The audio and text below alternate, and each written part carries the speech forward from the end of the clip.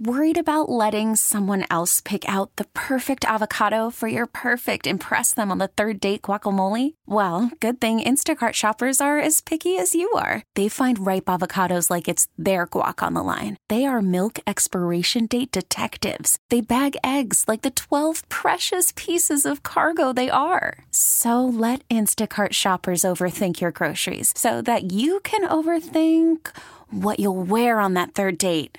Download the Instacart app to get free delivery on your first 3 orders while supplies last. Minimum $10 per order. Additional terms apply. We get it. Attention spans just aren't what they used to be. Heads in social media and eyes on Netflix. But what do people do with their ears? Well, for one, they're listening to audio. Americans spend 4.4 hours with audio every day. Oh, and you want the proof? Well, you just sat through this ad that's now approaching 30 seconds. What could you say to a potential customer in 30 seconds? Let Odyssey put together a media plan tailor-made for your unique marketing needs. Advertise with Odyssey. Visit ads.odyssey.com. Hey, let me ask you a question. Did we do that story? I mean, I guess it's 6 or 7 days old now. I just completely missed it. About Kayleigh McEnany saying that she thought Donald Trump might pick Glenn Youngkin as VP. Did you see I have that? not seen that. I'm telling you, somebody who I still keep in touch with in D.C. Texted me last night and said, "So, is your guy Glenn Youngkin going to be the VP?" I was like, "What are you talking about? I don't think that's on the agenda." I've heard Kayleigh McEnany. I've heard some names, but Youngkin wasn't one of them. Well, and we had Ben Carson on the other day, and I think the Trump people helped facilitate Ben Carson, so that was kind of like, interesting that they're helping Ben Carson get on conservative radio, and they chose our show to come on. I thought that was kind of that is interesting. It's intrigue. You know, but the Glenn Youngkin thing. Youngkin thing is interesting. Ben Carson's interesting. I think I've heard Tim Scott's name mentioned. So in South Carolina, Kristi Noem. So I mean, the thing about Glenn Youngkin, and again, I am thankful that Glenn Youngkin is our governor. I mean, remember when he got elected, I said Glenn Youngkin on a respirator in the governor's mansion is better than full-throated Terry McAuliffe. I mean, a Republican who stops the Democrats from doing the crazy stuff is really important. And, he's a nice guy, and I think he's a good Christian man. And I would like to, I'm not sure he's listening to the show, but I would like to encourage a little bit of feistiness from him. Fight back against the Democrats, or at least, in your own way, make the argument about why the Democrats are wrong. He doesn't have to take some of the shots that I take or that other people take, but boy, I hope he'll get out there and veto all of this stuff. We hadn't discussed that story, and I think it was kind of flying under the radar. It's 8:37 on this Thursday, the 8th day of February, 2024. I'm John Reed, and glad you're with us here on News Radio WRVA. One of our governors, former governors, has run for president twice and has had a heck of an experience. When he tells you about that experience, you will know how tough it is, raising money and the 24-hour cycle of trying to be in the game. Former Virginia governor, former Ambassador Jim Gilmore. Did you hear that story, or is that really just a D.C. story, Governor? Good morning. Well, good morning. Listen, there are going to be a lot of names floated up, and Glenn Youngkin is the governor of Virginia. All governors of Virginia do participate in national politics. We all have. Right. So I think that the productive thing right now is to focus on the Virginia issues that the governor actually does have some control over. Depends on what Donald Trump decides to do and what his staff decides to do going forward with respect to the other issue. But right now, I think we have to focus on what's going on in the General Assembly downtown. And I would focus on it if I were listening to this. I'd be thinking about two issues, primarily. Number one, the budget, and the fact that the governor's budget is not being brought forward in an appropriate way, and that they're knocking at all of his tax reforms that he wants to do, and focusing in on raising taxes, which Democrats do. And then the second thing is the gun issues. That's just ridiculous. I would urge him to veto every single gun bill that's sent to him. But those are Youngkin issues. I think we've got global issues to talk about also this morning, don't we? Well, we certainly do. But we stop in D.C. for a moment because we've got the Republicans stopping the bill that would provide additional funding for Ukraine. And I know how passionate you are about this, and you have been very clear for a couple of years now. And I think you got experience as the former ambassador to Europe dealing with these people, so I trust your assessment. But there are a lot of Republicans who are saying, God, cut off at least some of the spending. And I guess some of these Republican senators are hearing that. Well, what's going on right now in Washington, John, is this strong debate about the border and financing, both on the Israeli war and also on the Ukraine war. Right. Now, I've made my position clear since I came back from Vienna and started going on your show years ago. It's essential that the United States stand behind Ukraine together with our European allies. It's essential. Otherwise, you're going to end up with things tearing to pieces going forward. And then it's not only going to be more expensive, we're going to shed a lot of blood dealing with it. That I think is the direction we're headed in, because I think that the president has not been able to explain to the American people the essential necessity of supporting the Ukraine war. And I think that the president has failed in that. I think our congressional leaders have failed in that. But that being said, it's still a live issue up there. Yeah. Well, let me come to the point. What's going on is that the Republicans want a border deal. They don't think they can get one from the Democrats, so they've leveraged the Ukrainian and Israeli money, which we clearly have to do, to get a border deal. So the Democrats then said, okay, we'll leverage back at you. We'll give you a border deal. And now, pass this, and then we'll do the international relations funding. Of course, the problem is the border deal is not good. So the Republicans are stuck with a situation where their own strategy has meant that they're now being faced with a border deal that isn't good. Well, they're rightly saying they don't have to just accept any border deal that the Democrats shove at them. They have to be in a position to negotiate for a good border deal. And that's really what's going on up there right now. It's day 715 of the Ukraine war.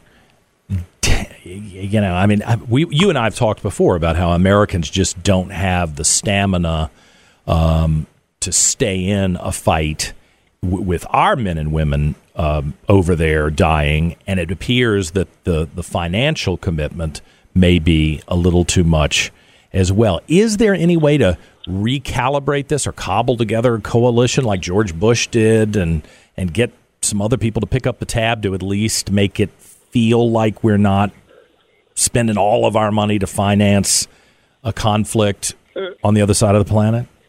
Look, there are a couple of things. First of all, we got to actually get the facts out there. The money that we're proposing to send to Ukraine is chicken feed. It isn't any real money. Even yourself just a few minutes ago said, we're going to spend all of our money, all of our money. The isolationists in this country are saying that kind of stuff. That is but the it's Russian a lot of message. money. Hundreds of billions of dollars. You don't think so? Yeah, not for the safety of the Western world. We already spend in defense much more than that. We always have. And as a result, the international order and international peace is holding together because of American leadership. But right now, American leadership is in doubt. We're putting it in doubt over very little money. It's the blood and lives and families of the Ukrainian people in the middle of this winter that are at stake, while we're sitting over here, fat, dumb, and happy in our warm houses, unwilling to send a relatively chicken feed amount of money in order to support people who are in desperate need in face of Russian aggression. And by the way, I can't let my time just slip away without denouncing Tucker Carlson. Oh, you're not mad at him about this, are you? Well, yes, he's a traitor, of course, as we know. And what's going on right now is that he is interviewing Putin, so he's going to become the mouthpiece for Prussian propaganda. And that's what he's doing. I'm pleased to see that the European Union is considering sanctioning Tucker Carlson. I think that. Did I lose him? Hold on, Governor. Let's make sure we get you back. Yeah, I think we lost him. Let me see if I can get him back. Yeah.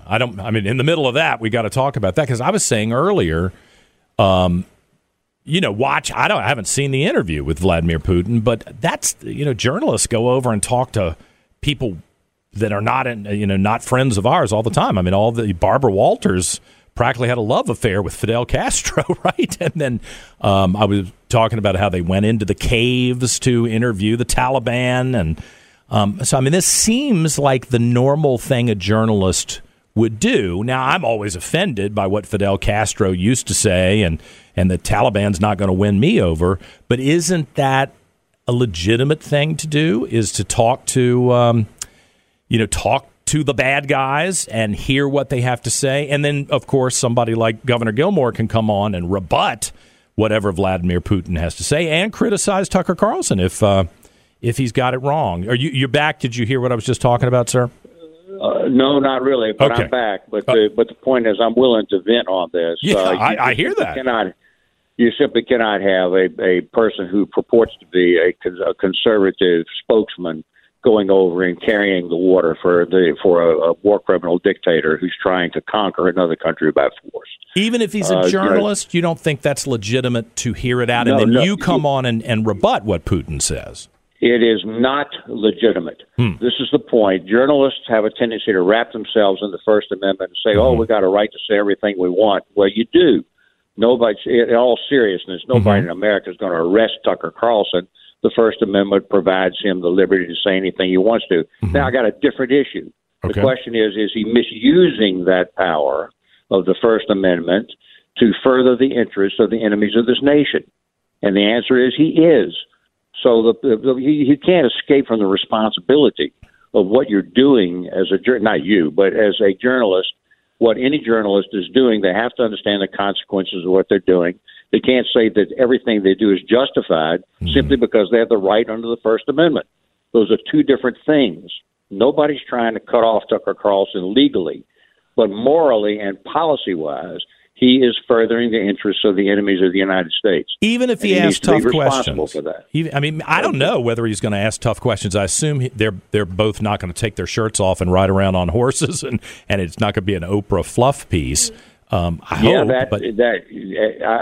to assert this strongly. Yeah. If he legitimizes Putin by treating him just like somebody else that would be on the Gutfeld show or something like that, he's legitimating this war criminal. Yeah.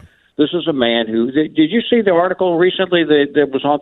They have taken thousands of Ukrainian children away and putting them in re-education camps and putting them with Russian families in order to destroy the future of Ukraine. That is a war crime. Right. But maybe he'll ask about that. Well, and Putin's going to give some bleep bleep. Some baloney answer. Right. And and now it's in the open debate. This is using Putin. Putin is using our liberties against us, and Tucker Carlson is facilitating that. Well, I'll tell you what. Let's watch the interview, and then you know what? I would love to have you come on and let's tear it apart. I think that would be helpful. Because this is a serious, I joke a little bit, but this is a serious audience that does follow over the last 3 years everything you've said about this. And so I would welcome the chance to tear it apart if you have a reaction to it. You want to try to schedule that? I don't know when the interview is actually posted. I don't think it's up yet. Well, that would require me to participate in Tucker Carlson's wrongdoing by watching his interview. So I'll have to think about that. All right, well, think about it. I choose to do. I'm not sure I choose to do that. But look, there's that going on. But I think the key issue at this point is the funding for Ukraine and the funding, I think, for the Israeli issue also. Remember, Israel suffered 1,200 families that lost people, men, women, and children to aggression. And that can't be ignored in the face of everything that's going on right now. Yeah. But the Ukraine issue, I've made it clear, of all the issues in the world today, since the Pacific remains quiet, this is it. Since that's going on, now that it is still true that Ukraine is the hinge. All right. Well, you've been consistent, and I always appreciate you coming on. And think about that. I'm serious. Let me hit you up off the air and see if you come back and do that. I think your assessment, knowing these people, would be very valuable.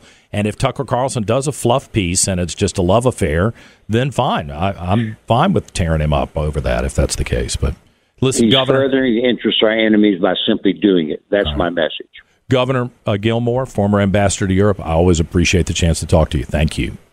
Great, thank you. 8:49. We're back with more in a moment on News Radio WRVA.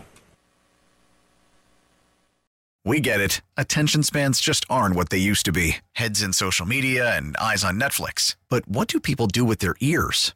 Well, for one, They're listening to audio. Americans spend 4.4 hours with audio every day. Oh, and you want the proof? Well, you just sat through this ad that's now approaching 30 seconds. What could you say to a potential customer in 30 seconds? Let Odyssey put together a media plan tailor-made for your unique marketing needs. Advertise with Odyssey. Visit ads.odyssey.com.